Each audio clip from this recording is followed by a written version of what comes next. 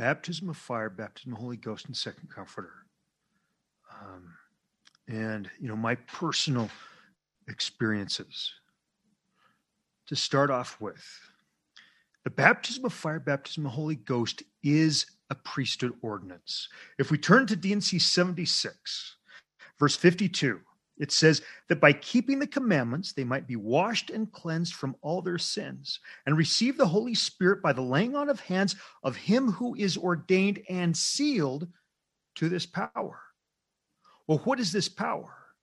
This power is the first order of Melchizedek priesthood, or the apostolic order of Melchizedek priesthood. And we see an example of this priesthood being bestowed and sealed in 3 Nephi chapter 11, verse 18. And it came to pass that he spake unto Nephi. This is Christ. For Nephi was among the multitude, and he commanded him that he should come forth. And Nephi arose and went forth and bowed himself before the Lord and to kiss his feet. And the Lord commanded him that he should arise. And he arose and stood before him. And the Lord said unto him, I give unto you power, that ye shall baptize this people when I am again ascended into heaven. Now Christ bestowing this power upon Nephi and then the rest of the 12 disciples is the ordination referred to in D&C 7652. The sealing referred to in D&C 7652 is described in 3 Nephi chapter 18, verse 36. And it came to pass that when Jesus had made an end of these sayings, he touched with his hand the disciples whom he had chosen, one by one, even until he had touched them all. And he spake unto them as he touched them. And the multitude heard not the words which he spake. Therefore they did not bear record, but the disciples bear record that he gave them power to give the Holy Ghost. And I will show unto you hereafter that this record is true. And it came to pass that when Jesus had touched them all, there came a cloud and overshadowed the multitude, that they could not see Jesus. Now, the apostolic order of Melchizedek priesthood was restored to Joseph Smith by Peter, James, and John. But this order of the priesthood is only sealed upon a man by Jesus Christ, just as the account here in 3 Nephi 18. Now, it's only possible to receive the ordinance of baptism of fire, baptism of Holy Ghost, when there is an open dispensation, which means that the heavens are opened.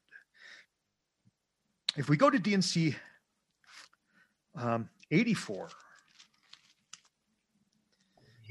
verse 19, and this greater priesthood, being distinguished from the Levitical and Aaronic priesthoods, and this greater priesthood meaning the first order of Melchizedek priesthood, or the apostolic order of Melchizedek priesthood, administereth the gospel. Well, how does this order of the priesthood administer the gospel?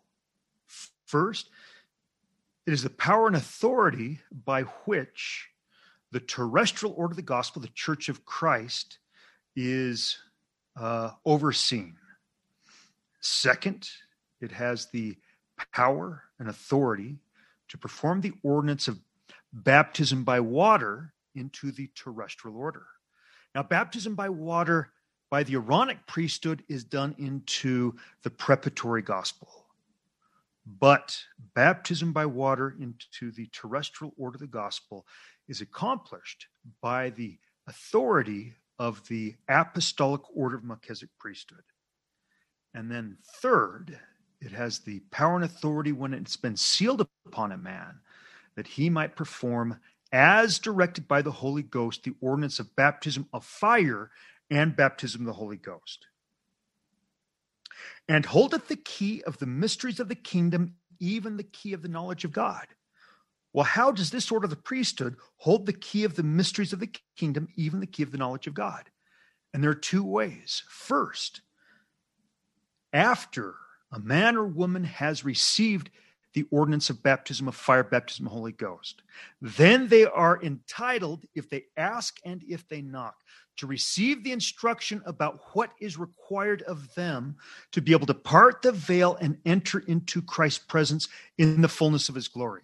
Now, this is more than just a vision, and this is even more than having Christ come down and visit one on this earth. This is like Moses in Moses 1 or Nephi in 1 Nephi 11, to have an ascension experience. Not just to see into the heavens, but to go into the seventh heaven, where Christ reigns in the fullness of his glory. And there, Christ will make our calling and election sure. The second way in which this order of the priesthood holds the key to the mysteries of the kingdom, even the key to the knowledge of God, is that for a man, he must be both ordained and sealed to this order of the priesthood before he's able to ascend to the seventh heaven and come into Christ's presence in the fullness of his glory. Verse 20, therefore in the ordinances thereof the power of godliness is manifest.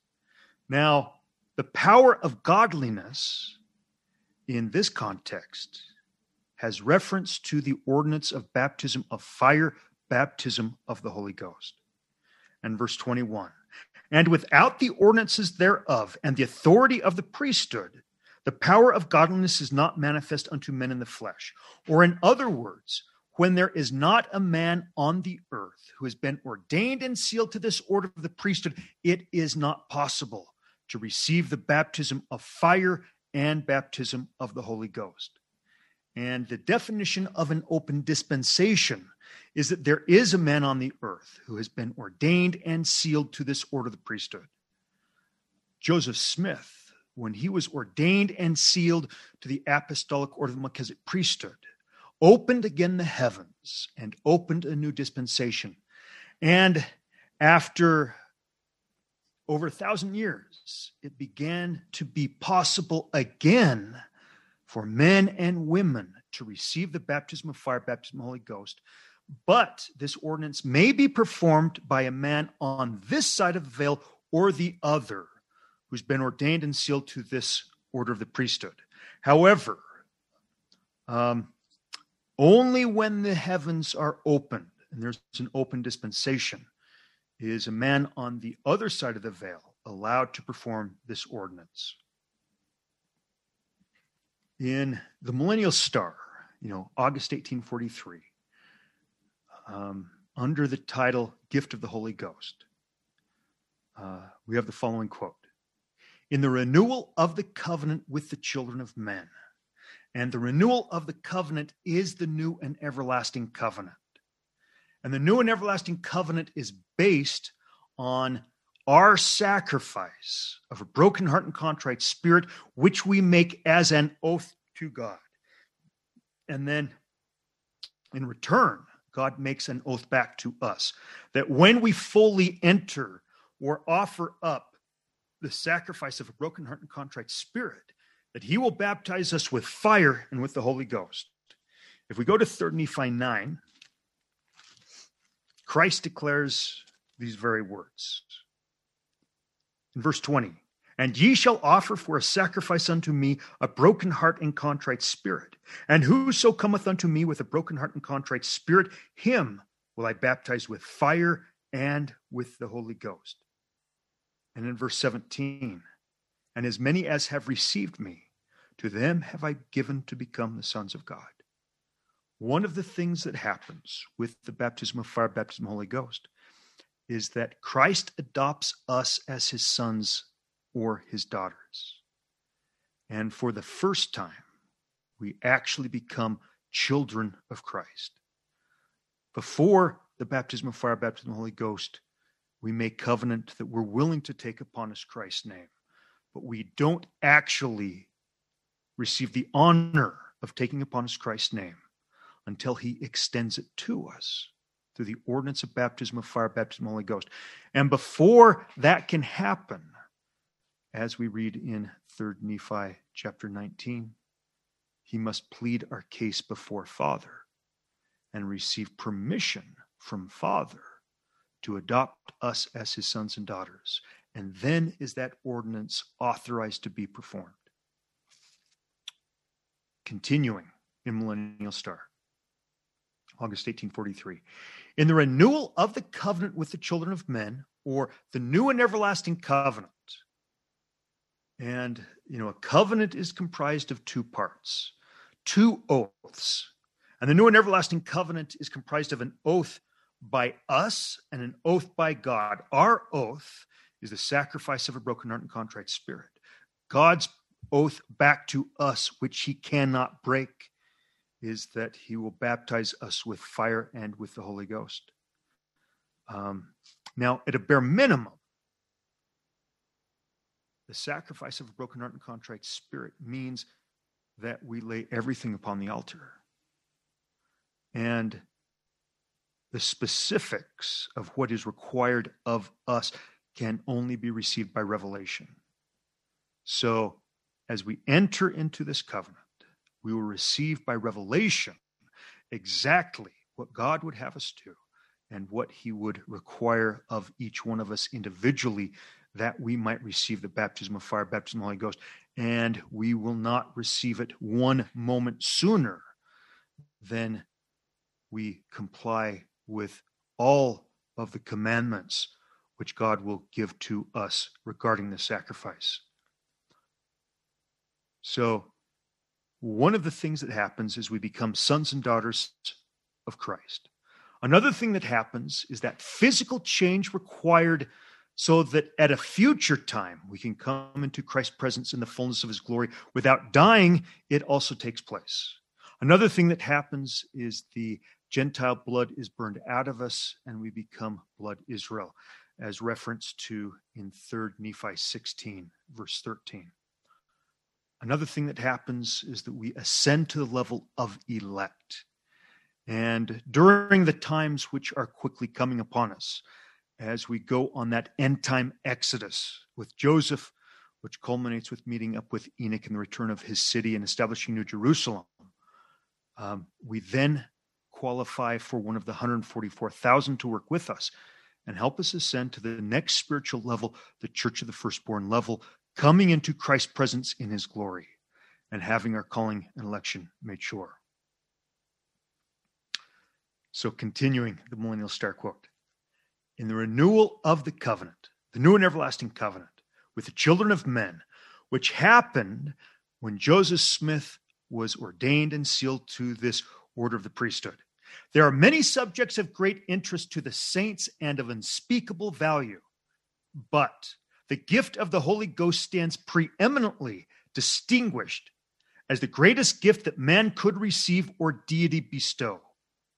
The possession of this gift, which is the power of godliness, as is referenced in the verses we read in D&C 84, is what constitutes the special difference between the Church of the living God and the multitude of systems that have originated through the will of man.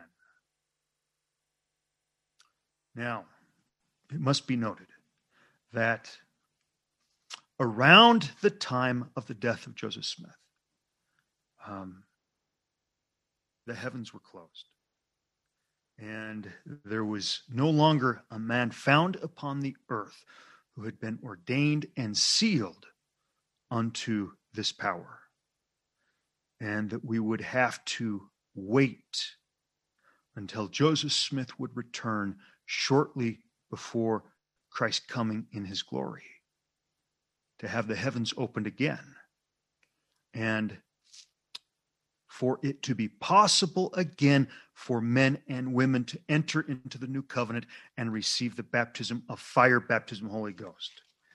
In D&C 124, we're told that the Lord was giving the saints one last chance to repent and return and receive everything that had been taken from them when they had been demoted from the terrestrial Church of Christ in 1834 to the Church of the Latter-day Saints, to the preparatory gospel.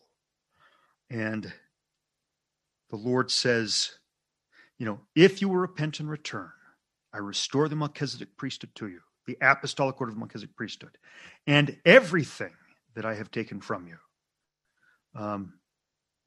And this will be evidenced by the completion of the Nauvoo Temple during the lifetime of Joseph Smith. But if not, you will stand rejected as a church with your dead. Verse 28 in D&C 124. For there is not a place found on earth that he may come to and restore again that which was lost unto you, or which he hath taken away, even the fullness of the priesthood, meaning the apostolic order of Melchizedek priesthood, or the power to perform the ordinance of baptism of fire, baptism of the Holy Ghost.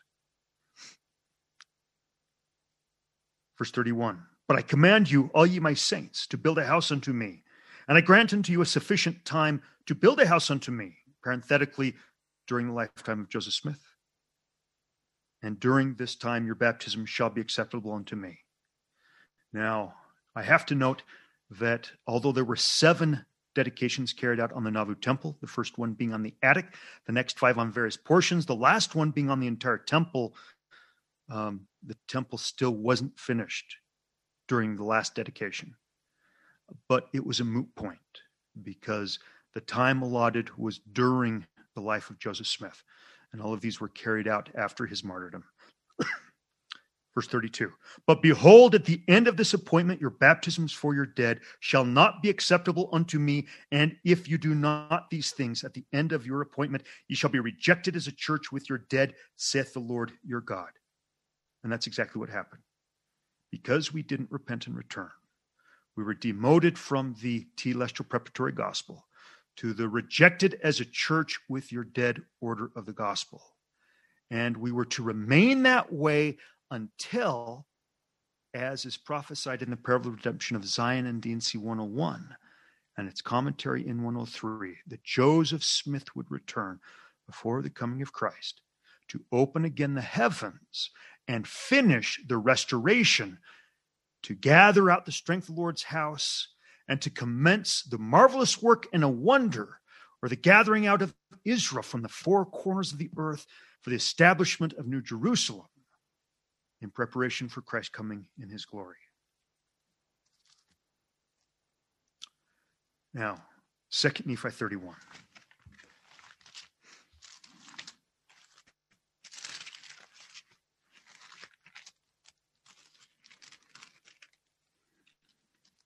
Verses 7 through 9. And know ye not that he was holy, Christ? But notwithstanding he being holy, he showeth unto the children of men that according to the flesh he humbleth himself before Father, and witnesses unto the Father that he would be obedient unto him in keeping his commandments. Wherefore, after he was baptized with water, the Holy Ghost descended upon him in the form of a dove. And there is a great mystery and grand secret contained in those words. For the man who officiated in the office of Holy Ghost came down from the heavens, and he personally performed for Christ the ordinance of baptism of fire, baptism of Holy Ghost. And thus Christ showed us that we must be baptized both with water into the terrestrial church of Christ and receive the ordinance of baptism of fire, baptism of Holy Ghost, or we cannot return to live with Christ and Father in the heavens. Verse 9. And again it showeth unto the children of men the straightness of the path, and the narrowness of the gate by which they should enter, he having set the example before them. And if we cross-reference to Alma, chapter 7, verse 14. Now I say unto you that ye must repent and be born again. Now this born again being talked about by Alma is the being born again that happens through the ordinance of baptism of fire, baptism of Holy Ghost. For the Spirit saith, if ye are not born again, or if ye do not receive the ordinance of baptism of fire, baptism of Holy Ghost, ye cannot inherit the kingdom of heaven. Therefore come and be baptized unto repentance, that ye may be washed from your sins, that ye may have faith on the Lamb of God, who taketh away the sins of the world, who is mighty to save and to cleanse us from all sin. And perhaps that gives us additional insight to the quote of the Millennial Star, which says, the gift of the Holy Ghost stands preeminent as the greatest gift that man could receive or deity bestow. For a man and a woman cannot enter into the kingdom of heaven without it. And Christ was the example. He showed us the way. Now back to 2 Nephi 31, verses 17 through 19. Wherefore do the things which I have told you that I have seen that your Lord and your Redeemer should do. For this cause have they been shown unto me, that ye might know the gate by which ye should enter. For the gate by which ye should enter is repentance and baptism by water. And then cometh the remission of your sins by fire and by the Holy Ghost. And then are ye in the straight and narrow path which leads to eternal life. So 2 Nephi 31 and 32 is actually a commentary on Lehi's Tree of Life vision. And the gate through which one must pass to get on that straight and narrow path that leads to the tree, who is Christ, to partake of the fruit which is eternal life, is repentance and baptism by water into the terrestrial order of the gospel and the ordinance of baptism of fire, baptism of the Holy Ghost. And then are we on that path. Continuing, verse 17, that ye might know the gate by which ye should enter, for the gate by which ye should enter is repentance and baptism by water. And then cometh the remission of your sins by fire and by the Holy Ghost. Now, this repentance and baptism by water that's being referred to is not the baptism by water into the preparatory gospel by the Aaronic priesthood, which is very beneficial, but it's not a saving ordinance.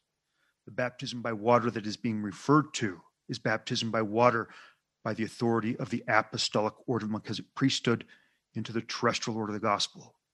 And then the ordinance of baptism by fire, baptism of the Holy Ghost. And verse 18, and then are ye in the straight and narrow path which leads to eternal life.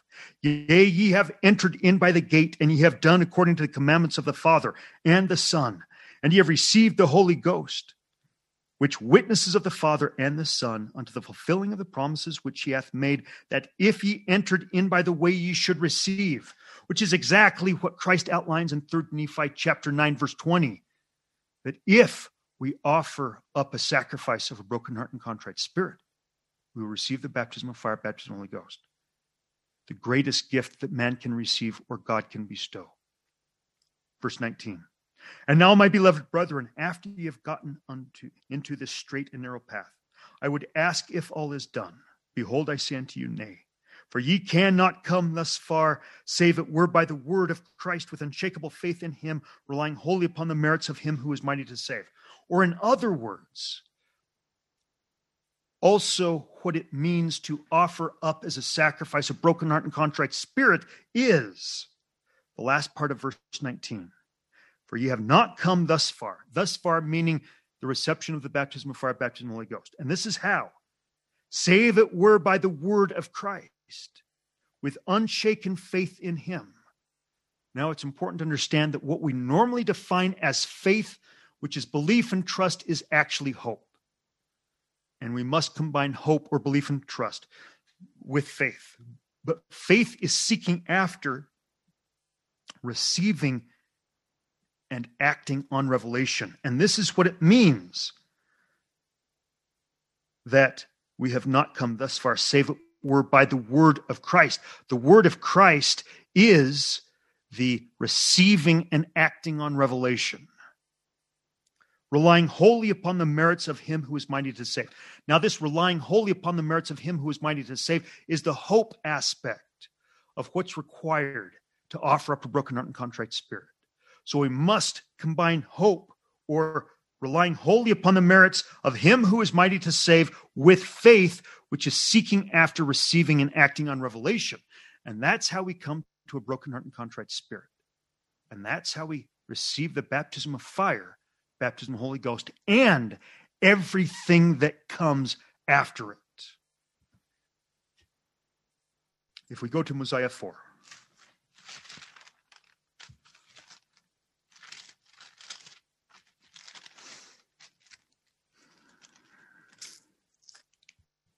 The last part of verse 1.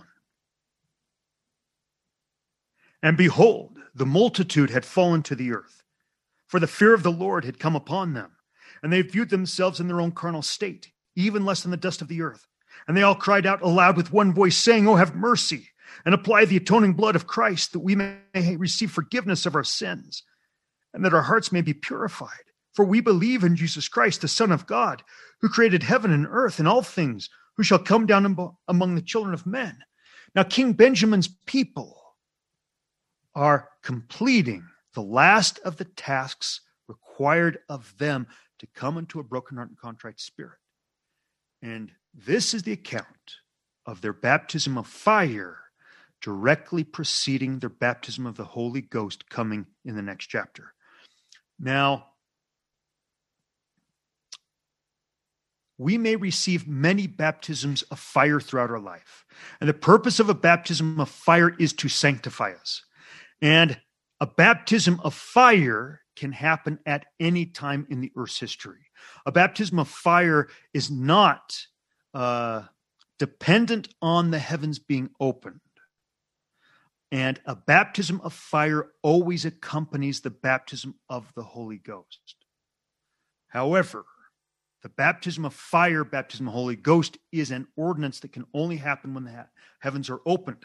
And that baptism of fire, which accompanies the baptism of the Holy Ghost, will be the most profound baptism of fire that you will ever receive until that baptism of fire that progresses to transfiguration, which will allow you to come into Christ's presence in his glory in preparation for your ascension experience like Moses. And verse 3. And it came to pass that after they had spoken these words, the Spirit of the Lord came down upon them, and they were filled with joy, having received a remission of their sins. This is the sanctification of a baptism of fire. And having peace of conscience because of the exceeding faith which they had in Jesus Christ, who should come according to the words which King Benjamin had spoken unto them. And then continuing in chapter 5. Verse 2. And they all cried with one voice, saying, Yea, we believe all the words which thou hast spoken unto us, and also we know of their surety and truth, because of the Spirit of the Lord omnipotent, which has wrought a mighty change in us or in our hearts, that we have no more disposition to do evil, but to do good continually. Now, this is evidence of that born again experience that comes with the baptism of fire, baptism of the Holy Ghost. As a large percentage of the natural man in us dies, and we become born again as sons and daughters of Jesus Christ, we lose our disposition to sin, and we hunger and thirst after righteousness. And verse 3, and we ourselves also, through the infinite goodness of God and the manifestations of his Spirit, have great views of that which is to come, and were it expedient, we could prophesy of all things. Or in other words, in 2 Nephi 31, at the end of verse 13. And then ye receive the Holy Ghost. Yea, then cometh the baptism of fire and the Holy Ghost. And then can ye speak with the tongue of angels, and shout praises unto the Holy One of Israel. Now, the people of King Benjamin, it being said of them, were it expedient, we could prophesy of all things. This is another evidence of their having received the baptism of fire, baptism of the Holy Ghost. They're being able to speak with the tongue of angels, which is to speak by the power and authority of the Holy Ghost. Or in other words, were it expedient, we could prophesy all things. And continuing in verse 5, and we are willing to enter into a covenant with our God, to do his will and to be obedient to his commandments in all things, that he shall command us all the remainder of our days. Another aspect of what it means to offer up a broken heart and contrite spirit. That we may not bring upon ourselves a never-ending torment, as has been spoken by the angel, that we might not drink out of the cup of the wrath of God. For it is impossible for a man or woman to enter into heaven without receiving the ordinance of baptism of fire, baptism of the Holy Ghost. And verse 7, And now, because of the covenant which ye have made, ye shall be called the children of Christ, his sons and his daughters.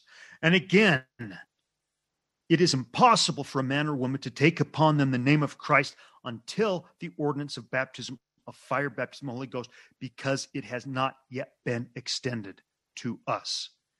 And as King Benjamin's people are receiving the baptism of fire, baptism of the Holy Ghost, Christ is adopting them as his sons and daughters and is extending his name to them. You shall be called the children of Christ, his sons and his daughters. For behold, this day he has spiritually begotten you. For ye say that your hearts are changed through faith on his name. Therefore ye are born of him and have become his sons and his daughters. And under this head ye are made free. And there is no other head whereby ye can be made free. There is no other name given whereby salvation cometh. Therefore I would that ye should take upon you the name of Christ, all you that have entered into the covenant with God, the new and everlasting covenant, that ye should be obedient unto the end of your lives. And it shall come to pass that whosoever doeth this shall be found at the right hand of God. For he shall know the name by which he is called, for he shall be called by the name of Christ. And now it shall come to pass that whosoever will not take upon him the name of Christ must be called by some other name. Therefore he findeth himself on the left hand of God. And I would that you should remember also that this is the name that I said should be given unto you, that never should be blotted out except it be through transgression. Therefore take heed that ye do not transgress, that the name be not blotted out of your hearts. And I say unto you, I would that ye should remember to retain the name written always in your hearts, that ye are not found on the left hand of God, but that ye hear and know the voice by which ye shall be called, and also the name by which he shall call you. For how knoweth a man the master whom he hath not served, and who is a stranger unto him, and is far from the thoughts and intents of his heart? And verse 15, therefore I would that ye should be steadfast and immovable, always abounding in good works, that Christ the Lord God omnipotent may seal you his, that ye may be brought to heaven. Now this sealing and this being brought to heaven is the next step on the path of ascension, and is the next part in the doctrine of Christ, to literally come into Christ's presence in his glory and be sealed by the Holy Spirit of promise. And the sealing is the sealing by the Holy Spirit of promise talked about in D&C 76, verse 53. In fact, if we go to D&C 76, verse 53, and who overcometh by faith and are sealed by the Holy Spirit of promise, who is Jesus Christ, which the Father sheds forth upon all those who are just and true. And there are at least two instances in King Benjamin's talk, his address, that he refers to those who have ascended to the level of just and true. This level of just and true is the level of coming into Christ's presence in his glory through an ascension experience, receiving one's calling and election made sure, which is the sealing talked about by the Holy Spirit of promise in verse 53. And now going back to Mosiah chapter 5. That Christ the Lord God omnipotent may seal you his, that you may be brought to heaven, that ye may have everlasting salvation and eternal life through the wisdom and power and justice and mercy of him who created all things in heaven and in earth, who is God above all. Amen. And now Moses chapter 6, verses 64 through 68. And it came to pass that when the Lord had spoken with Adam our father, that Adam cried unto the Lord and was caught away by the Spirit of the Lord. And he was carried down into the water and was laid under the water and was brought forth out of the water. And thus he was baptized. And the Spirit of God descended upon him, and thus he was born of the Spirit and became quickened in the inner man. And this was the baptism of fire, baptism of the Holy Ghost of Adam. The doctrine of Christ was instituted with Adam and has been the same ever since. And whenever there is a restoration of the gospel, whenever a new dispensation is opened, The doctrine of Christ is always restored, and the path of ascension is restored, and there is no other path. There is no other way. Verse 66.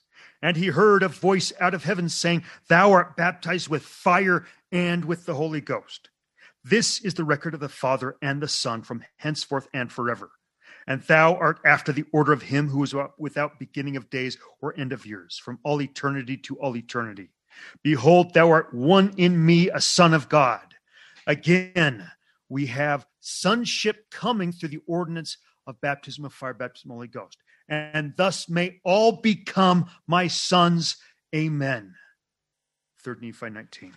And when they, Christ's 12 disciples, had ministered those same words which Jesus had spoken, nothing varying from the words which Jesus had spoken, behold, they knelt again and prayed to the Father in the name of Jesus. And they did pray for that which they desired. And they desired that the Holy Ghost should be given unto them, or in other words, that they might receive the baptism of fire, baptism of the Holy Ghost. And 13 through 15. And it came to pass that when they were all baptized, they came up out of the water, and the Holy Ghost did fall upon them, and they were filled with the Holy Ghost and with fire.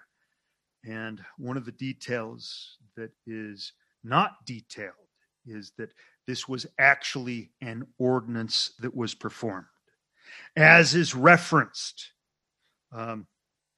in verse 37 of the prior chapter. And the multitude heard not the words which he spake, therefore they did not bear record, but the disciples bear record that he gave them power to give the Holy Ghost. And back in 3 Nephi 19:13. And they were filled with the Holy Ghost and with fire. And behold, they were encircled about as if it were by fire. Now, this is something that is typical of receiving the ordinance of baptism of fire, baptism of the Holy Ghost, that fire comes down from heaven, and a man or woman who is receiving it is encircled about by heavenly fire. And it came down from heaven, and the multitude did witness it, and did bear record, and angels did come down out of heaven and did minister unto them. And this is also typical. Whenever a baptism of fire, baptism of the Holy Ghost is received, it is not only accompanied by heavenly fire, it is also accompanied by angels coming down out of heaven. And this heavenly fire is also referred to in Acts, when Christ's 12 apostles on the day of Pentecost received the baptism of fire, baptism of the Holy Ghost, as flaming tongues of fire. And verse 15, and it came to pass that while the angels were ministering unto the disciples, behold, Jesus came and stood in the midst and ministered unto them. So great an event was the baptism of fire, baptism of the Holy Ghost of the 12, that not only did fire and angels come down from heaven, but Christ personally came and ministered unto them. And then Christ separated himself from the multitude, and he knelt down, and he cried out unto the Father, thanking him that the 12 whom he had chosen had been baptized with fire and with the Holy Ghost. Verse 19. And it came to pass that Jesus departed out of the midst of them, and went a little way off from them, and bowed himself to the earth. And he said, Father, I thank thee that thou hast given the Holy Ghost unto these whom I have chosen. And it is because of their belief in me that I have chosen them out of the world. Father, I pray that thou wilt give the Holy Ghost unto all them that shall believe in their words. So Jesus Christ had previously pled the case of the 12 before Father and received permission from Father to adopt them as his sons. And now he's pleading for the rest of the Nephites who will believe in him and who will enter into the new covenant because of their words, that they also might receive the ordinance of baptism of fire and the Holy Ghost. And verse 22, Father, thou hast given them the Holy Ghost because they believe in me. And thou seest that they believe in me because thou hearest them. And they pray unto me, and they pray unto me because I am with them. And now, Father, I pray unto these for them, and also for all those who shall believe on their words, that they may believe in me, that I may be in them as thou, Father, art in me, that we may be one. And Christ is able to be in this context in us through the ordinance of baptism of fire, baptism of the Holy Ghost. Meaning that after the baptism of fire, baptism of the Holy Ghost, we have rights to a greater portion of the light of Christ than we ever had before. And we have access to that level of revelation to instruct us about how to part the veil and enter into Christ's presence in his glory, which access we did not have before. And this is how the words are fulfilled, that I may be in them. And verse 27 through 29. And he turned and went a little way off and bowed himself to the earth. And he prayed again unto the Father, saying, Father, I thank thee that thou hast purified those whom I have chosen because of their faith. And faith, as we read in 2 Nephi 31, is how we are able to come unto a broken heart and contrite spirit, or seeking after, receiving and acting on revelation, combining that with belief and trust in Jesus Christ. Father, I thank thee that thou hast purified those whom I have chosen because of their faith. And I pray for them, and also for them who shall believe on their words, that they may be purified in me through the baptism of fire, baptism of the Holy Ghost, through faith on their words, even as they are purified in me. Father, I pray not for the world. And here Christ repeats words that he cried out in Gethsemane. Father, I pray not for the world, but for those whom thou hast given me out of the world. Who is it that the Father has given Christ out of the world? Those who become Christ's sons and daughters through the ordinance of baptism of fire and baptism of the Holy Ghost. Those are they whom the Father has given Christ out of the world. And it's those for whom Christ is pleading now, and it's those for whom Christ was pleading in the garden. Because of their faith, that they may be purified in me, that I may be in them, as thou, Father, art in me, that we may be one, that I may be glorified in them. Now, my search for the baptism of fire, baptism of the Holy Ghost, began before the heavens were opened in our generation. And it began on my LDS mission in Pittsburgh, Pennsylvania. As I read in the Doctrine and Covenants, the clear admonition that we were supposed to seek the face of Christ in this life.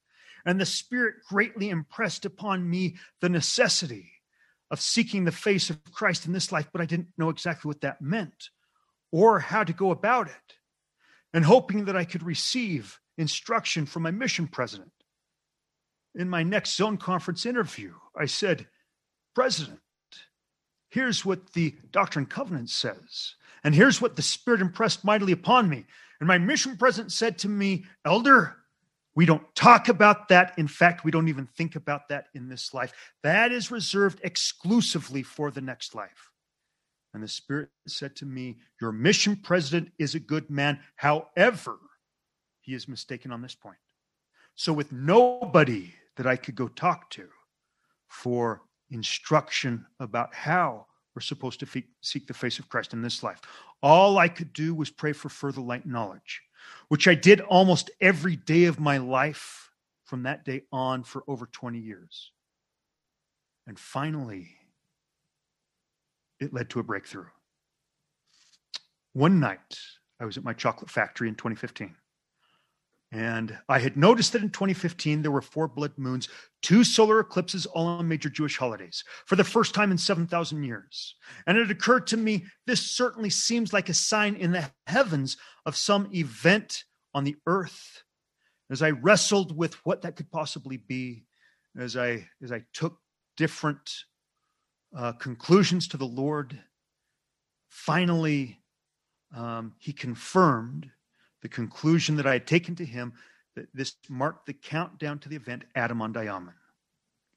That event at which all of those who have held dispensational keys would assemble at Adam-on-Diamond deliver up their keys to Father, who would then give all of the keys that ever did and ever will pertain to this earth to Christ. Then Christ would give them out to those who would need them for the roles that they had in the events that would lead up to a second coming. Those keys are mostly given to John the Revelator and Joseph Smith. And then Christ would begin ordaining the 144,000. And so as I'm at my chocolate factory one night in 2015, my electrician comes in, who was a pretty spiritual man. And I said to him, there are signs in the heavens, and I believe they're heralding the countdown to Adam on Diamond. And so the conclusion we came to is that if this was true, we needed to be listening to the voice of the Spirit better than we had in the past. And we had been earnestly striving in the past, but we needed to step up our game. And when the Spirit spoke, we needed to be acting immediately. So as I'm exiting the factory that night, I climb up into my vehicle, and a voice from behind me says, do you have any money? And I never carry cash on me, but I happen to have a $20 bill in my vehicle. So I grab the $20. I turn around and I hand it to the gentleman, and I ask him, would this help? Now, there was something different about this man's face because light was pouring out of it, and it was as if he had flashlights on in his eyes. And I had the quick impression that I was talking to an angel. And so I asked him, well, tell me your feelings about God. And he proceeded to bear one of those powerful witnesses of Christ that I'd ever heard. And the Spirit bore witness of his testimony. And I said, well, in that light, we have signs in the heavens this year. And I believe they're heralding the countdown to Adam on Diamond. What do you think about that? And he said, well, as he looked around, I don't know what's about to happen. And then he looks me dead in the eye, but I do know that something is about to happen. And then he said, you and I better be on the first bus out of here before Christ comes, or we're not going to make it. And then he said a few other things to me, and then he said the very thing that I had noticed about him but had said nothing. He said to me, I see a light in your eyes that I don't see in many people. And then this 70-year-old looking man bolted off as if he was a 21-year-old track star, and he was gone. Well, my electrician, who had been watching from his truck in the adjacent parking lot, he walks over and he said, well, you know that was an angel, don't you? And I said, well, that thought had crossed my mind. And so the next morning, as I'm kneeling in prayer after reading the scriptures, I said, Heavenly Father, here's what happened last night. I had the impression that I was talking to an angel. My electrician said I was talking to an angel. Here are all the events.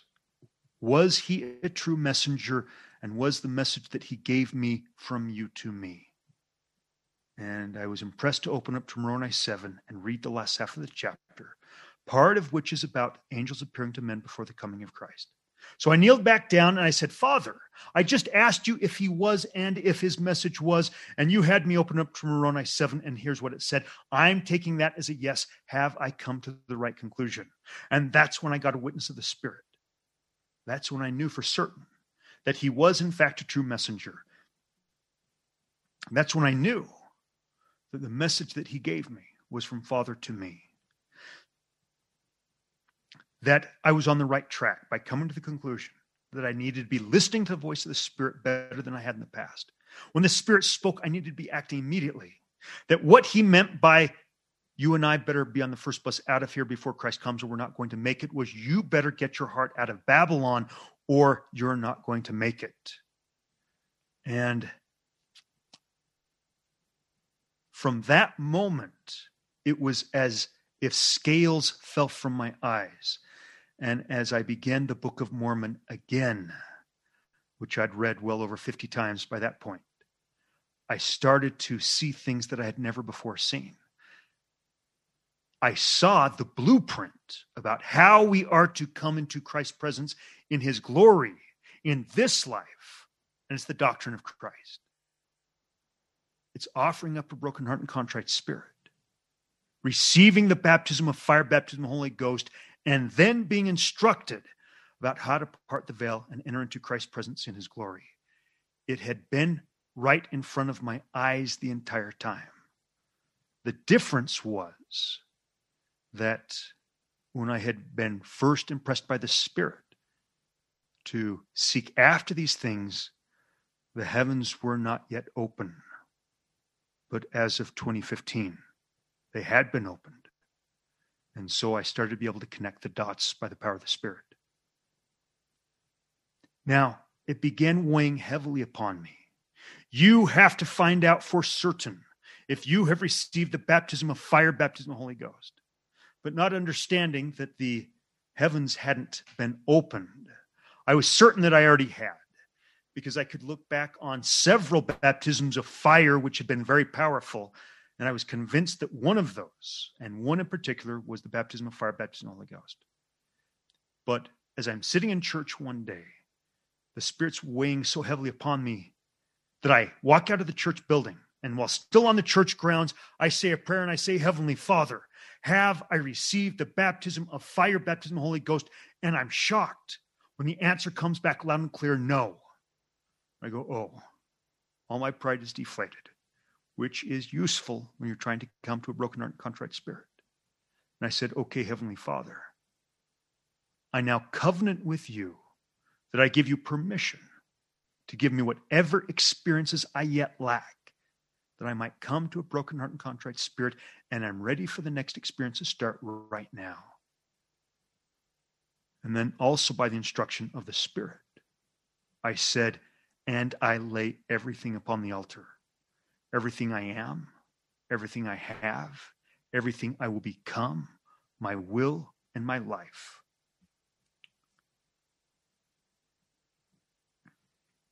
Well, over the next 6 months, my life changed in the most dramatic ways possible, as God gave me the rest of the experiences that I needed to come to a broken heart and contrite spirit, that I might receive the baptism of fire, baptism of the Holy Ghost. So I woke up 6 months later, and the Spirit said to me, what are you willing to sacrifice? And I said, what am I willing to sacrifice? Over the last 6 months, I've had to sacrifice quite a lot. The Spirit said, no, I don't mean external things. I mean internally. What are you willing to sacrifice? And I said, well, in addition to everything, because I can tell you're looking for something specific, here's what I'm willing to sacrifice internally. And then the Spirit said to me, you are going to be offering a prayer today, and you better prepare for it. I didn't know why, I didn't know when, but I was given the subject matter, and it was Pentecost, the day on which the 12 apostles received the baptism of fire, baptism of the Holy Ghost. So, as providence would have it, that night I'd been invited to a celebration of holy days, and the holy day that was being celebrated was Pentecost. And I was at a home in Highland that was packed full of people, and there were all kinds of people.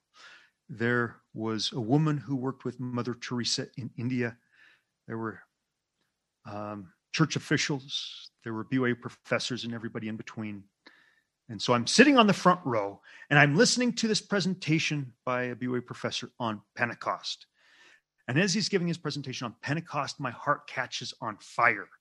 Now, this baptism of fire that I began to have was not unlike other baptisms of fire that I'd had previously. And as I began having this baptism of fire, the Spirit said mightily to me, you are to offer the prayer that you've been preparing for all day long. But I said, Father, this hardly seems like the time or the place. There's a whole organized program, and I'm not on it. And I'm in front of a house full of people whom I do not know. But so powerful was the impression of the Spirit that I just said, Father, I will find a way.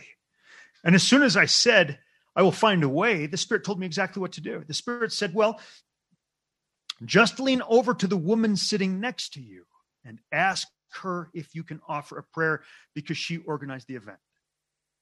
But as soon as the professor finished, before I could lean over to her, she leaned over to me and she asked me, would you say a prayer? Which was not on the printed program. Now, how does that happen? Except by the Spirit. And so I kneeled down, and the Spirit couldn't let me off that easy. The Spirit said, you're not just going to pray. You are going to cry out unto God. And as you cry out unto God, you're going to raise your hands above your head. And I gulped. And I said, okay. Even though I was certain that I was going to be run out on a rail, I lifted my hands above my head and I began crying out unto God. And the first 30 seconds of that crying out unto God was a prayer of preparation. And then it transitioned from a prayer of preparation to a prayer of revelation. And it was no longer me talking. The Spirit completely took over, and it was as if I was sitting across the room just listening to the words that were coming out of my mouth, for it was far beyond my own capability.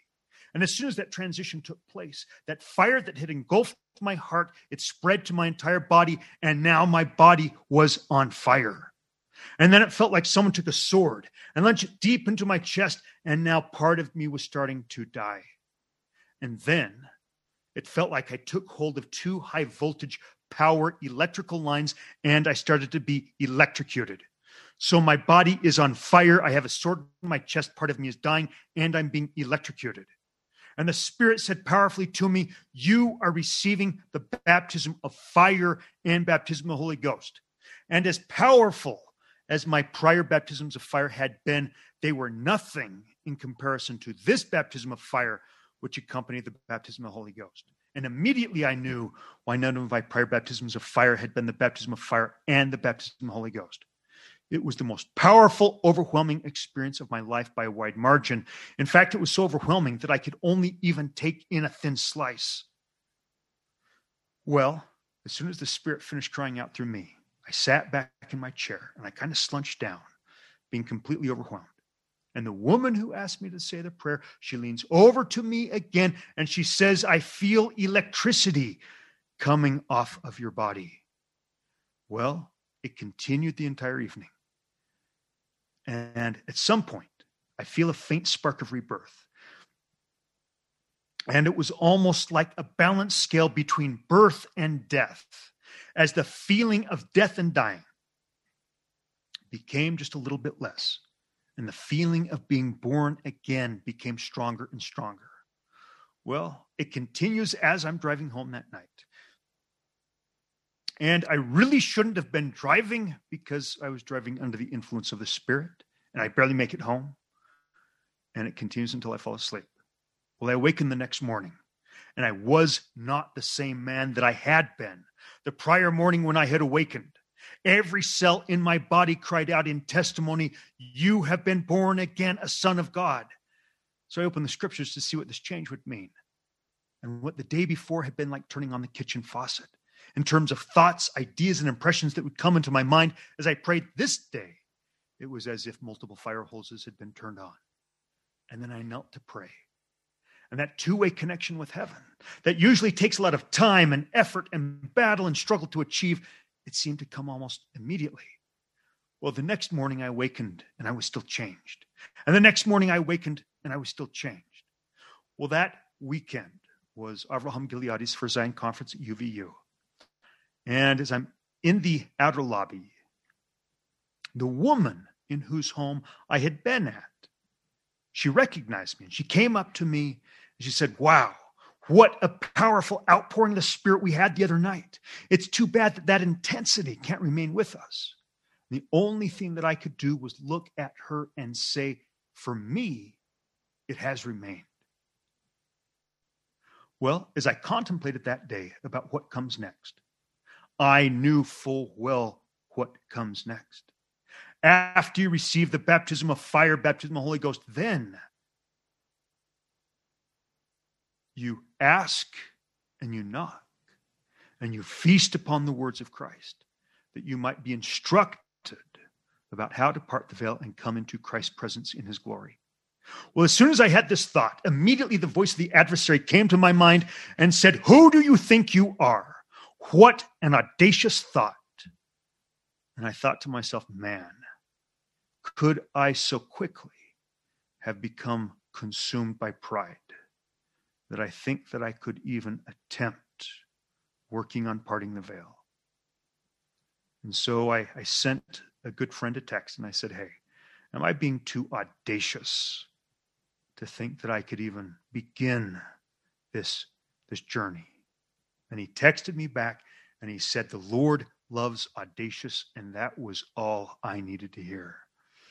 No longer would I listen to what any dark entity would whisper into my ear to discourage me.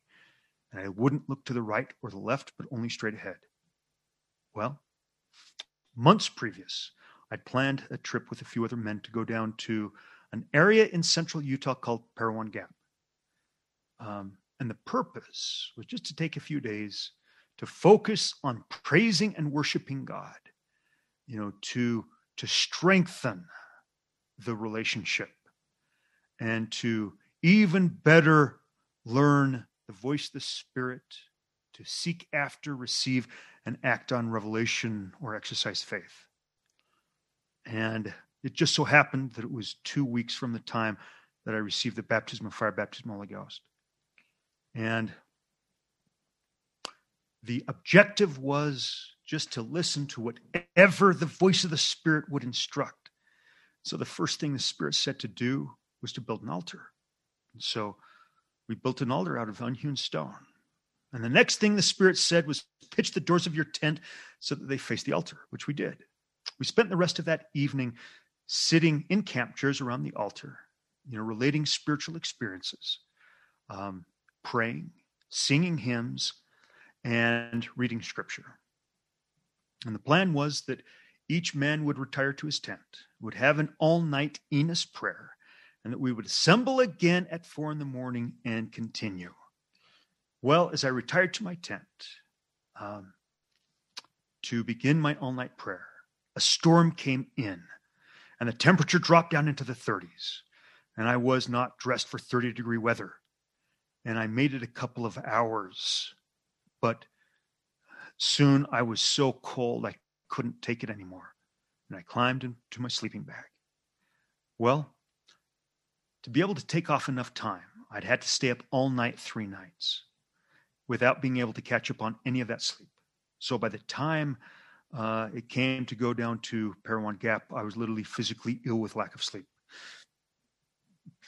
And if you're going to have an all-night prayer and you've missed 3 nights of sleep, you better not crawl in your sleeping bag. So my all-night prayer lasted about 15 more minutes, and then I was out cold. And instead of waking up at 3:30 so I could join the other men at 4, my eyes didn't open until 9 a.m. the next morning. And I looked at my watch. I thought, oh, man, I've blown it. I worked so hard to get here. And now I've blown any opportunity I might have had to have a powerful spiritual experience.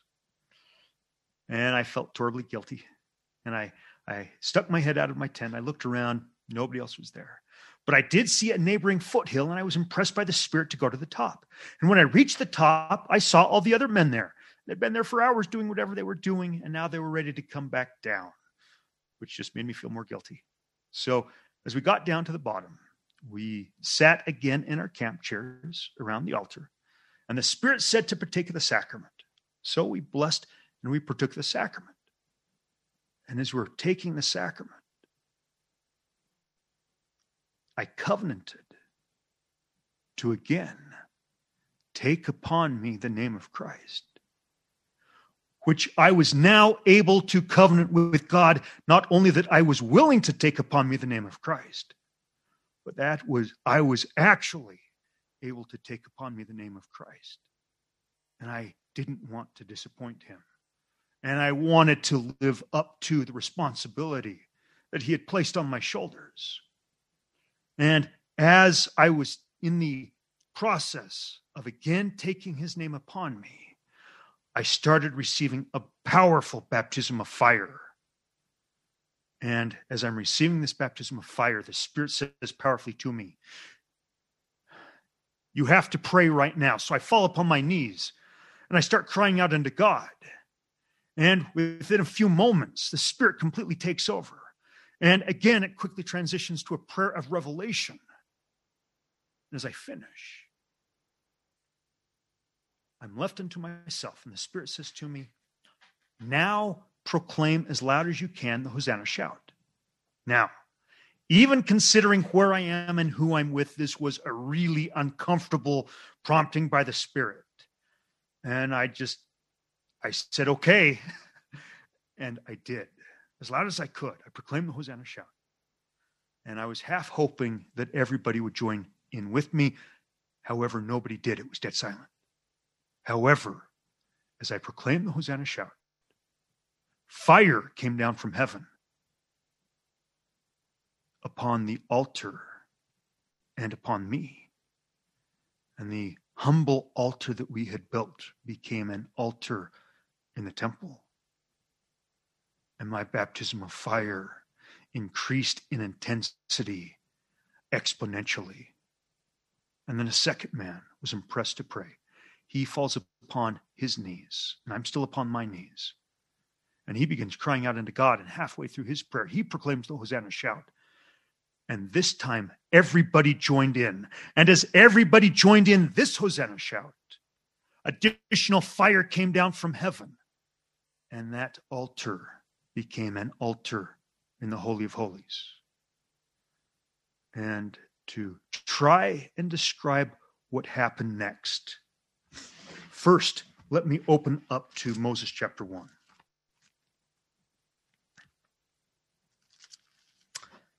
And before I start in Moses 1, there are three different levels that we can have visual experiences with deity on. The first level is what is called a type 1 vision. And when our spirit's in our body creates static and interference for our spiritual eyes. But we can start opening our spiritual eyes and see what's happening on the other side of the veil. But everything is usually very dim. We may just see a flash, a glimpse, an outline, not a lot of detail, but we are actually being able to see what's happening on the other side of the veil, either around us or someplace else. Type 1 vision. A type 2 experience encompasses a broader range of experiences. A type 2 experience can include a daytime waking high-definition vision like Joseph Smith had during the first vision. It can include a near-death experience where we meet Christ. It can include Christ coming down in physical form like he did with his apostles after his resurrection, or like he did with the Nephites after his resurrection. It can include a prophetic or revelatory dream. And we can have type 1 and type 2 experiences without having received the baptism of fire, baptism of the Holy Ghost, and without the heavens being opened. And there are many who have believed that they have had the second comforter experience, and actually what they have experienced is a type 1 or type 2 experience. And while that is a preparatory experience, it's not the second comforter experience. When Christ came down and visited the Nephites in 3 Nephi 11, they hadn't yet received the baptism of fire, baptism of the Holy Ghost. And that experience physically with Christ was in preparation for the ascension experience that they would later have. Well, a type 3 experience is not to see in vision. And it's not even to have Christ come down here and visit us. A type 3 experience is to ascend like Moses did into the high mountain, which is not a heavenly mountain, which is not an earthly mountain, but the heavenly mountain, or what Isaiah and Enoch call the seventh heaven, or that place in the heavens where Christ reigns in the fullness of his glory. And this is a type 3 experience. This experience must be preceded by the baptism of fire, baptism of the Holy Ghost, then a brand new baptism of fire, which leads to transfiguration, which leads to ascension. And this is the circumstance in which we have our calling election made sure, or are sealed by the Holy Spirit of promise, who is Christ, in the seventh heaven in his glory. And this is described by Moses in Moses chapter 1 and verses 1 and 2. The words of God which he spake unto Moses at a time when Moses was caught up to an exceedingly high mountain. And again, this high mountain was not an earthly mountain, but this was a heavenly mountain. And he saw God face to face, and he talked with him. And the glory of God was upon Moses, therefore Moses could endure his presence. Or in other words, Moses was transfigured and taken up to the seventh heaven. And in the seventh heaven came into Christ's presence in the fullness of his glory. Now, what had preceded this? Moses received the baptism of fire, baptism of the Holy Ghost at the burning bush. He then, directly before the account, starting in verse 1, he starts having a baptism of fire, which progresses to transfiguration, or the glory of God came upon him, and he went up to the seventh heaven.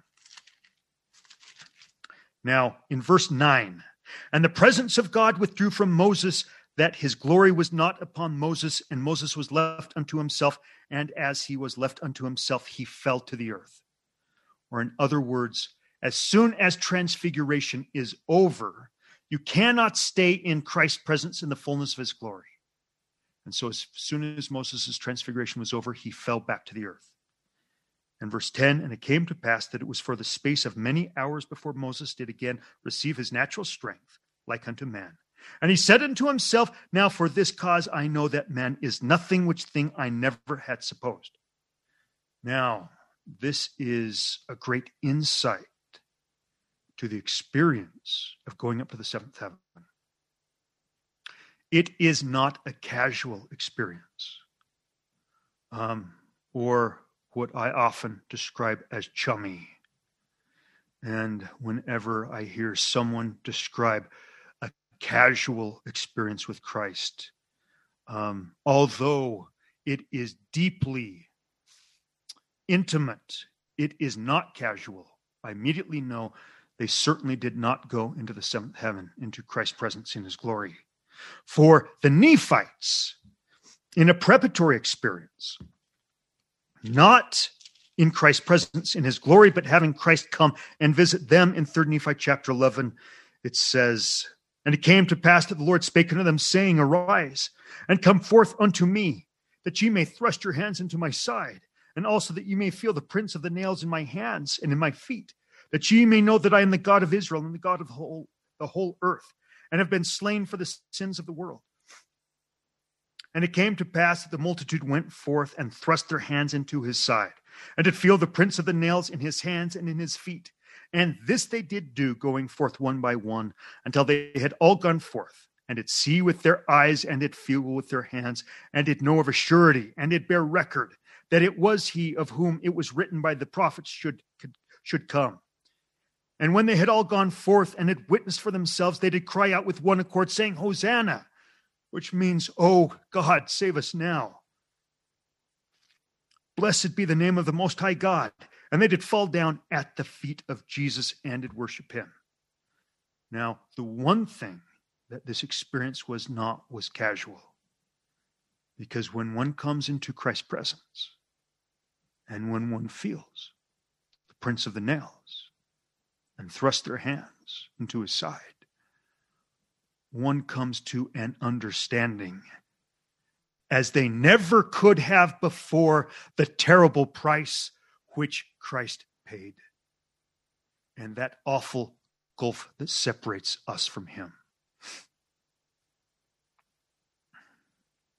And so when Moses went up into the seventh heaven, into Christ's presence in his glory, he understood to a level that he never could have prior that terrible price which Christ paid for him, or would pay for him, and that awful gulf that separated Moses from Christ. And therefore he realized that he was nothing, which thing that he never had supposed. And when you come into Christ's presence in his glory, you have the additional spiritual understanding of the terrible spiritual price that Christ paid, as he literally found himself in the olive press being crushed to death. And That level of understanding can only come when one enters into his presence in his glory. And this is what Moses experienced. And we gain some important insight in verse 11 about this second comforter ascension experience. But now mine own eyes have beheld God, but not my natural, but my spiritual eyes. For my natural eyes could not have beheld, for I should have withered and died in his presence. But his glory was upon me, and I beheld his face, for I was transfigured before him.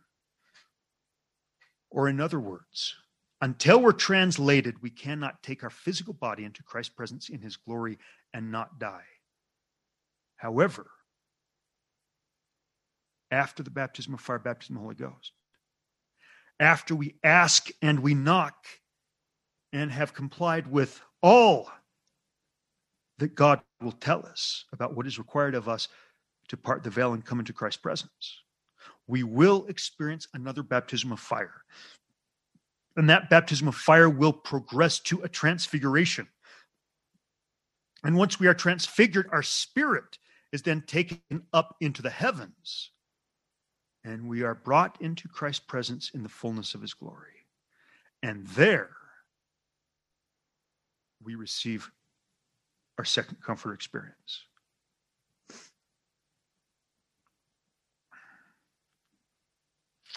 Now, if we go to 1 Nephi, chapter 10. Nephi describes his ascension experience going up to the high mountain. 1 Nephi 10, verse 17. And it came to pass that after I, Nephi, having heard all the words of my father concerning the things which he saw in a vision, and also the things which he spake by the power of the Holy Ghost, which power he received by faith on the Son of God. And the Son of God was the Messiah who should come. I, Nephi, was desirous also that I might see and hear and know of these things. Or in other words, he continued to feast upon the words of Christ. By the power of the Holy Ghost, which is the gift of God unto all those who diligently seek him. Talking about the baptism of fire, baptism of the Holy Ghost. As well in times of old as in times that he should manifest himself unto the children of men. And verse 19. For he that diligently seeketh shall find, and the mysteries of God shall be unfolded unto them by the power of the Holy Ghost. Or in other words, they will receive the baptism of fire, baptism of the Holy Ghost, and then be instructed about how to part the veil and ascend to the high mountain. And as well in times of old as in times to come. Wherefore the course of the Lord is one eternal round.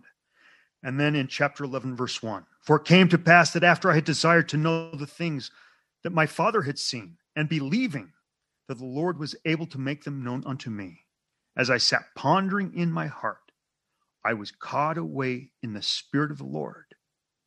Yea, into an exceedingly high mountain, which I never had before seen, upon which I never had before set my foot. This being caught away in the Spirit of the Lord was not just Nephi seeing in vision. This was Nephi's spirit being taken to the high mountain. And the Spirit said unto me, Behold, what desirest thou? And I said, I desire to behold the things which my father saw. And the Spirit said unto me, Believest thou that thy father saw the tree of which he hath spoken? And I said, Yea. Thou knowest that I believe all the words of my father. And when I had spoken these words, the Spirit cried with a loud voice, saying, Hosanna to the Lord of the Most High God.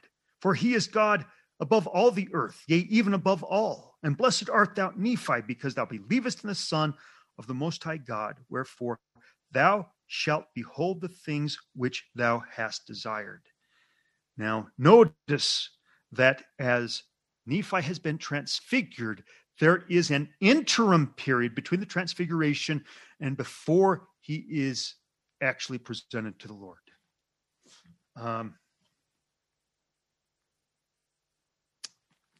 D&C 84.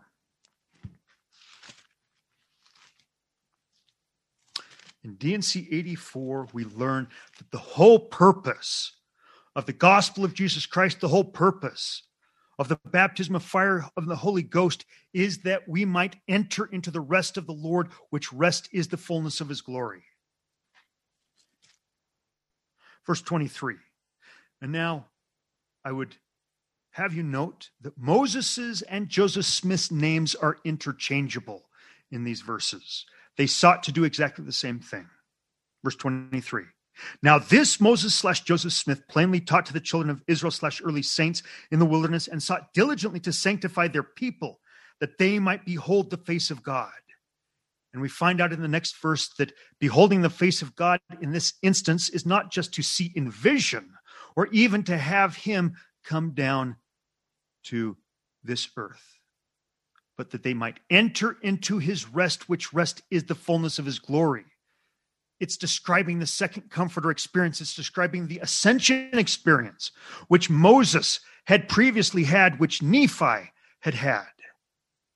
And that is the purpose of the gospel of Jesus Christ, to teach the doctrine of Christ, the new covenant, wherein we offer up our broken hearts and contrite spirit that we might receive the baptism of fire, baptism of the Holy Ghost. For this is the sanctification that prepares a man, a woman, or a people to receive the revelation required, and then to be obedient and to enter into the rest of the Lord, which rest is the fullness of his glory. Back to Para One Gap. As the second man proclaimed the Hosanna shout, an additional fire came down from heaven, and that temple altar became an altar in the Holy of Holies. And my baptism of fire progressed from a baptism of fire to a transfiguration. I discovered that my spirit had been taken from my body, and that although different from Nephi's experience, I was also in an intermediary place before being taken up to the seventh heaven. And I found myself standing outside a large stone structure in a land that I had never before seen. And there were a long series of steps that led up to a massive door on this massive stone structure. And as I reached the top of the stairs, I discovered that there were a series of locks on this door. And as I looked down at my waist, I found a set of keys. I took the keys and I unlocked every lock on the door, and I walked inside. And there was nobody that I could see that was inside the room. It was seemingly empty, but it was about 3 stories tall. Everything was out of carved stone. On the back wall, about 3/4 the way up these 3 stories, there was a freestanding doorway with a very narrow set of stairs that went up to it without any handrails. It actually looked, very peculiar and out of place, unlike anything that I'd ever seen before. And on the back right of this room, there was a large basin of water. And the Spirit impressed upon me that I needed to go to the basin of water and wash. And after I finished washing in the basin of water, a man came forward, and he dressed me in a white robe. Then he proceeded to place upon me my spiritual armor, including a helmet, foot and shin armor, a breast and back plates, and he handed me a sword and shield. And I was made to understand that each part of spiritual armor represented a different aspect of the power of the Holy Ghost. And once I'd been completely clothed in a white robe and spiritual armor, I felt impressed that I needed to ascend that second set of stairs. And as I reached the top of that set of stairs, I discovered that there were no locks on this door. As I opened that door, it was like looking into the center of the sun. I was completely blinded. I couldn't see anything, but I knew that Christ was the source of that light and that he was standing on the other side of the threshold of that door. As I walked through the threshold of that door, I found myself in a vertical portal of light with Christ, even though I could not see him, even though I was completely blinded by the light that radiated from him. And I was ascending upward at a very rapid rate of speed. And the only thing that I can liken it to was jumping out of an airplane with a parachute, and before pulling the ripcord, falling at terminal velocity, your stomach goes up into your throat. At least it did mine. This can be somewhat approximated on a tall roller coaster as you crest the top and plunge down the other side.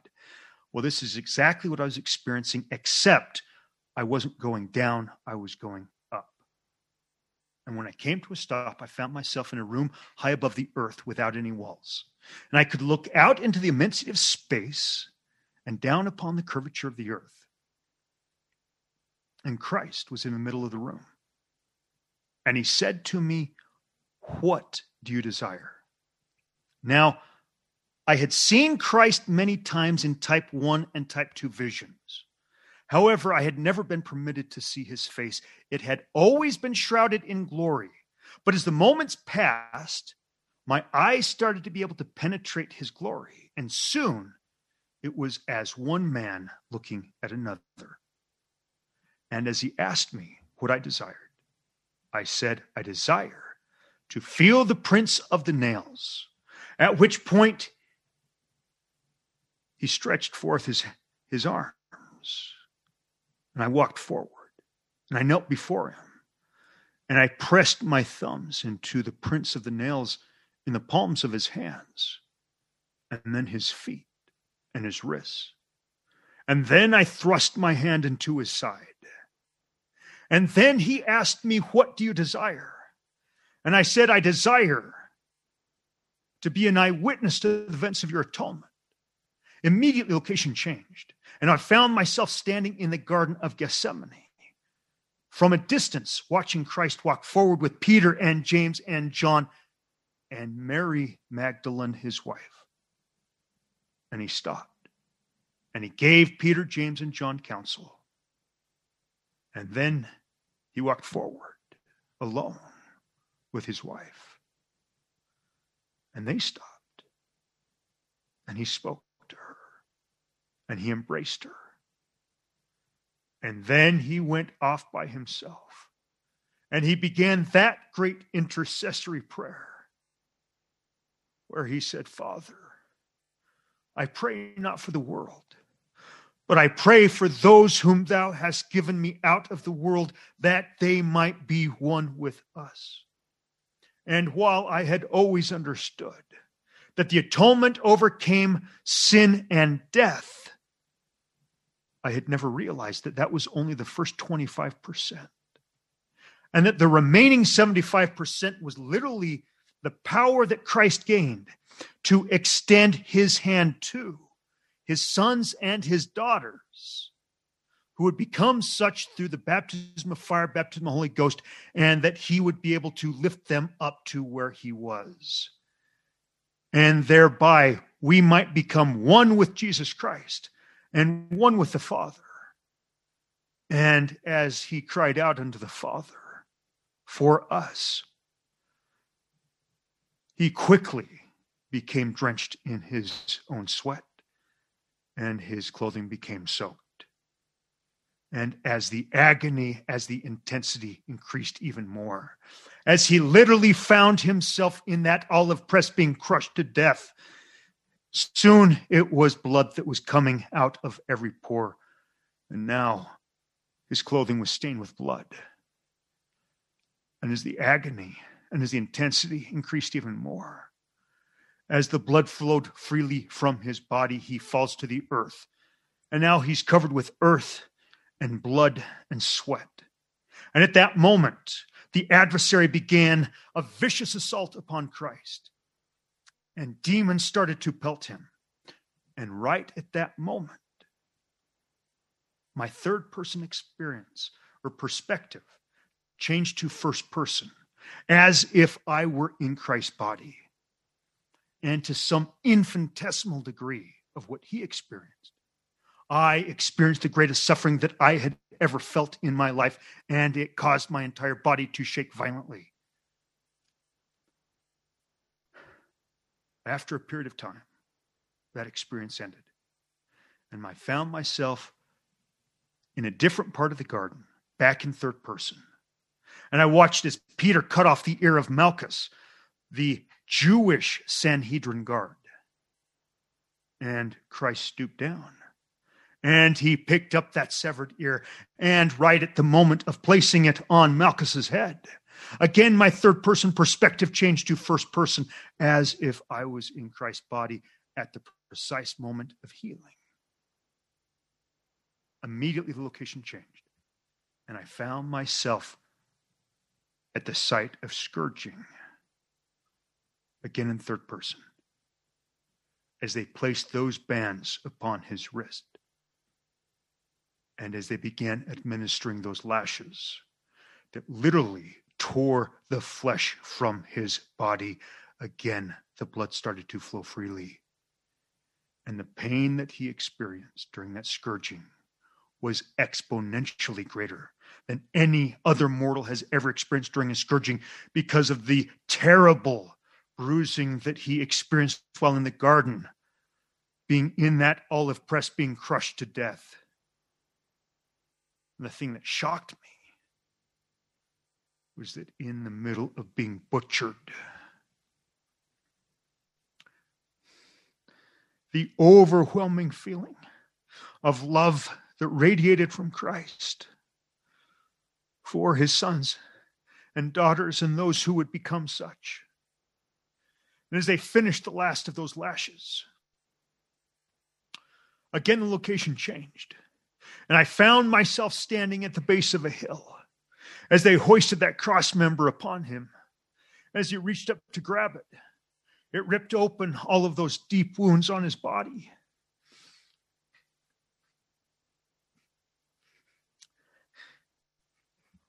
And again, the blood started to flow freely from his body as he began to make his way up that hill. It wasn't long before all human strength was completely gone, and he fell flat on his face.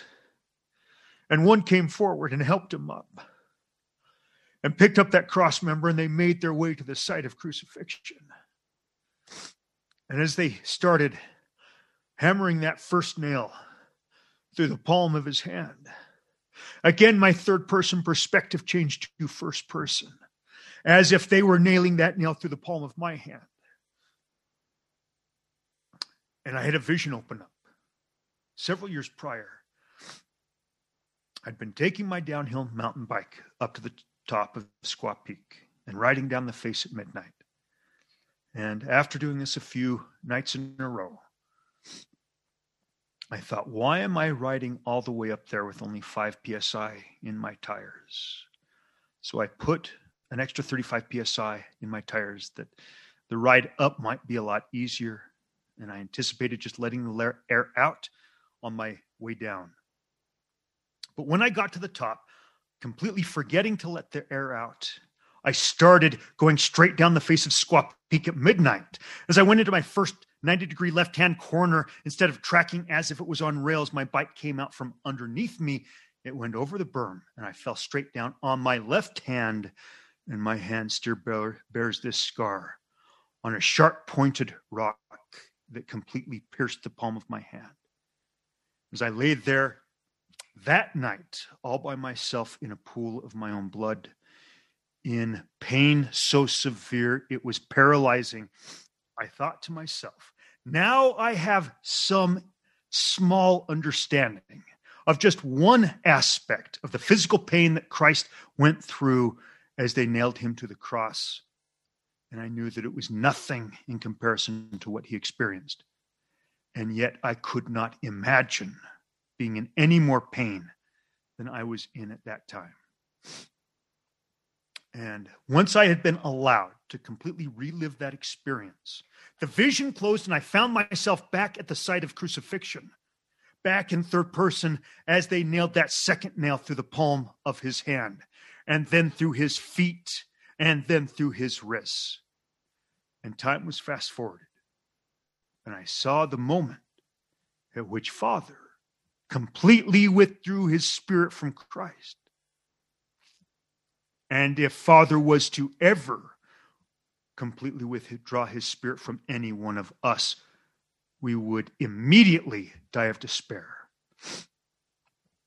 And it was at that moment when the horrors of Gethsemane returned in full measure upon Jesus Christ, as he again was crushed to death in the olive press as he hung on that cross, but this time being left completely and utterly alone.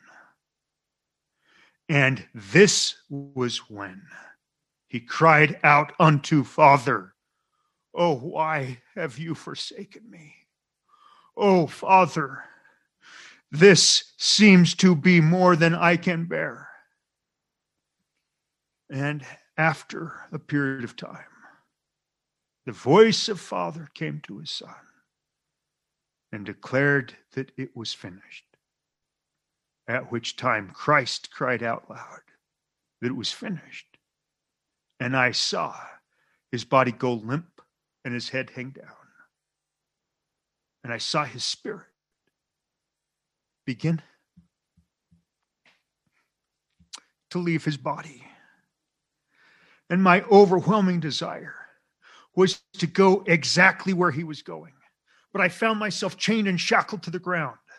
And it took every ounce of battle and struggle that I could possibly muster to break free from the chains that held me bound and to go where he was going. And right at that moment, much as Moses described his transfiguration ending, so did mine. And my spirit fell back to the earth and back into my body, and it was several days before I regained physical strength, or full physical strength. Well, a few months later,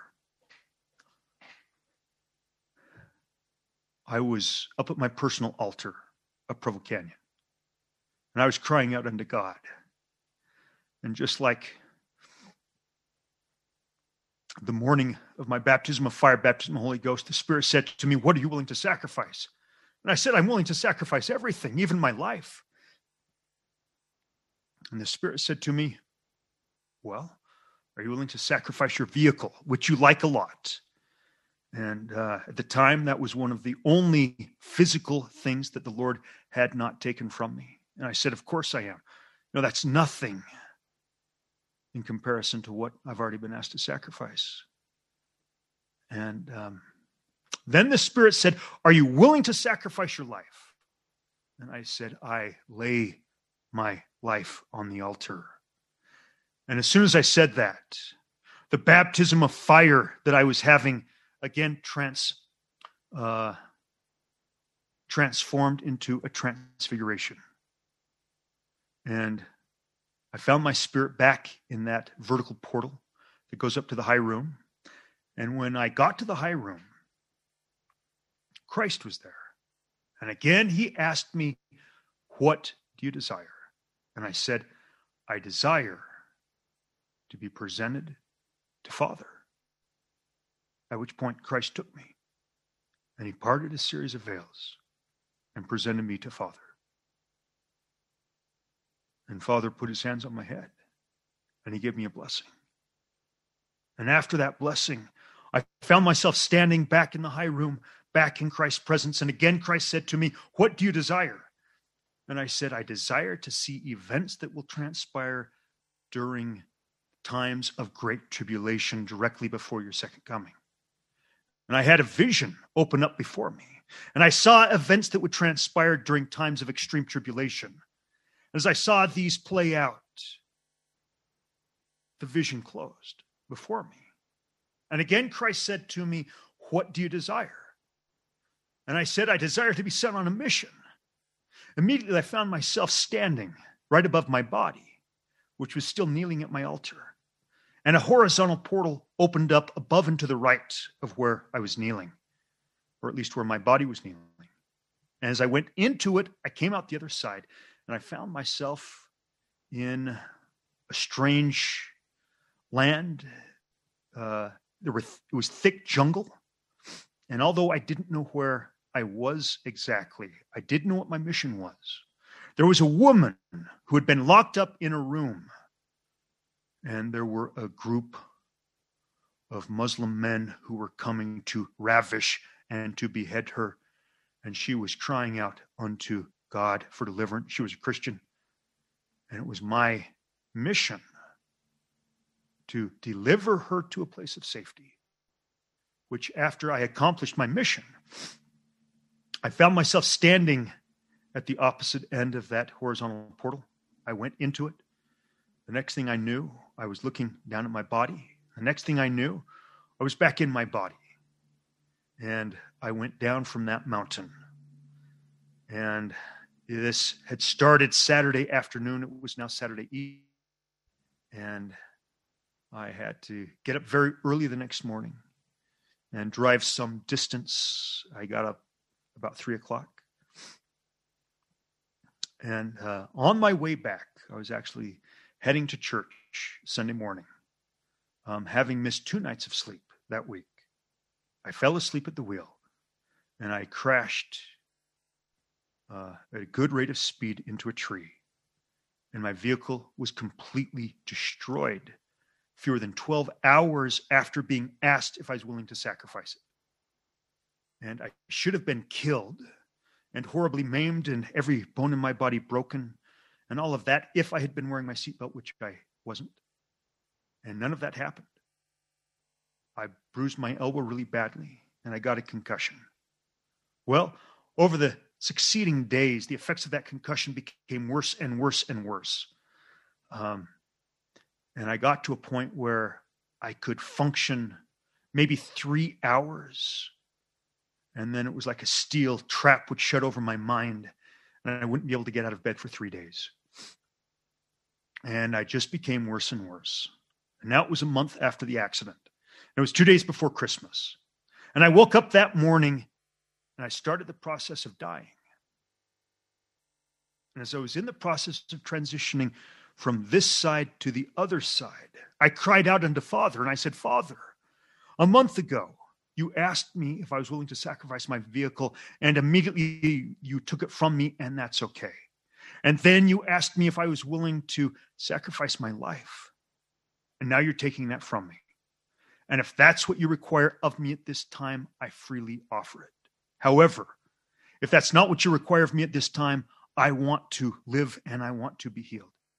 As soon as I said that, the process of dying stopped. And I got the impression to reach out and ask a friend for a blessing. Everything transpired against me that day to prevent me from getting up to Salt Lake to receive that blessing. In fact, I didn't even make it till 10:30. And I figured I was probably too late. As I knocked, and so I texted the gentleman. And he said, no, you're not too late. I'm still up. Come over. And so when I knocked on the door, he answered. And he said, I've been inquiring of the Lord about your request, and he told me that you would be completely and immediately healed. He then laid his hands upon my head, and he said, by the power of the priesthood, I command you to be healed in the name of Jesus Christ. Amen. And immediately I was. And so I testify to you that Jesus is the Christ. I testify to you that the restored gospel of Jesus Christ is the doctrine of Christ. That the heavens have again been opened by Joseph Smith.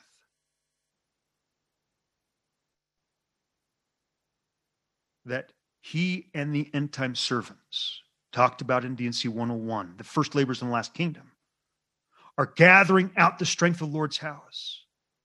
That the doctrine of Christ is again being declared by the power and authority of the Holy Ghost.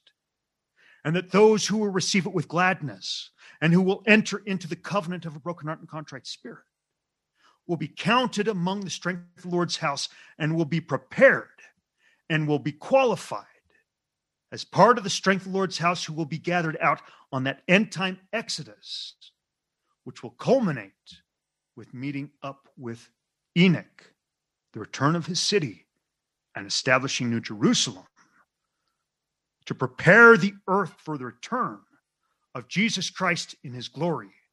And I say these things in the name of Jesus Christ. Amen.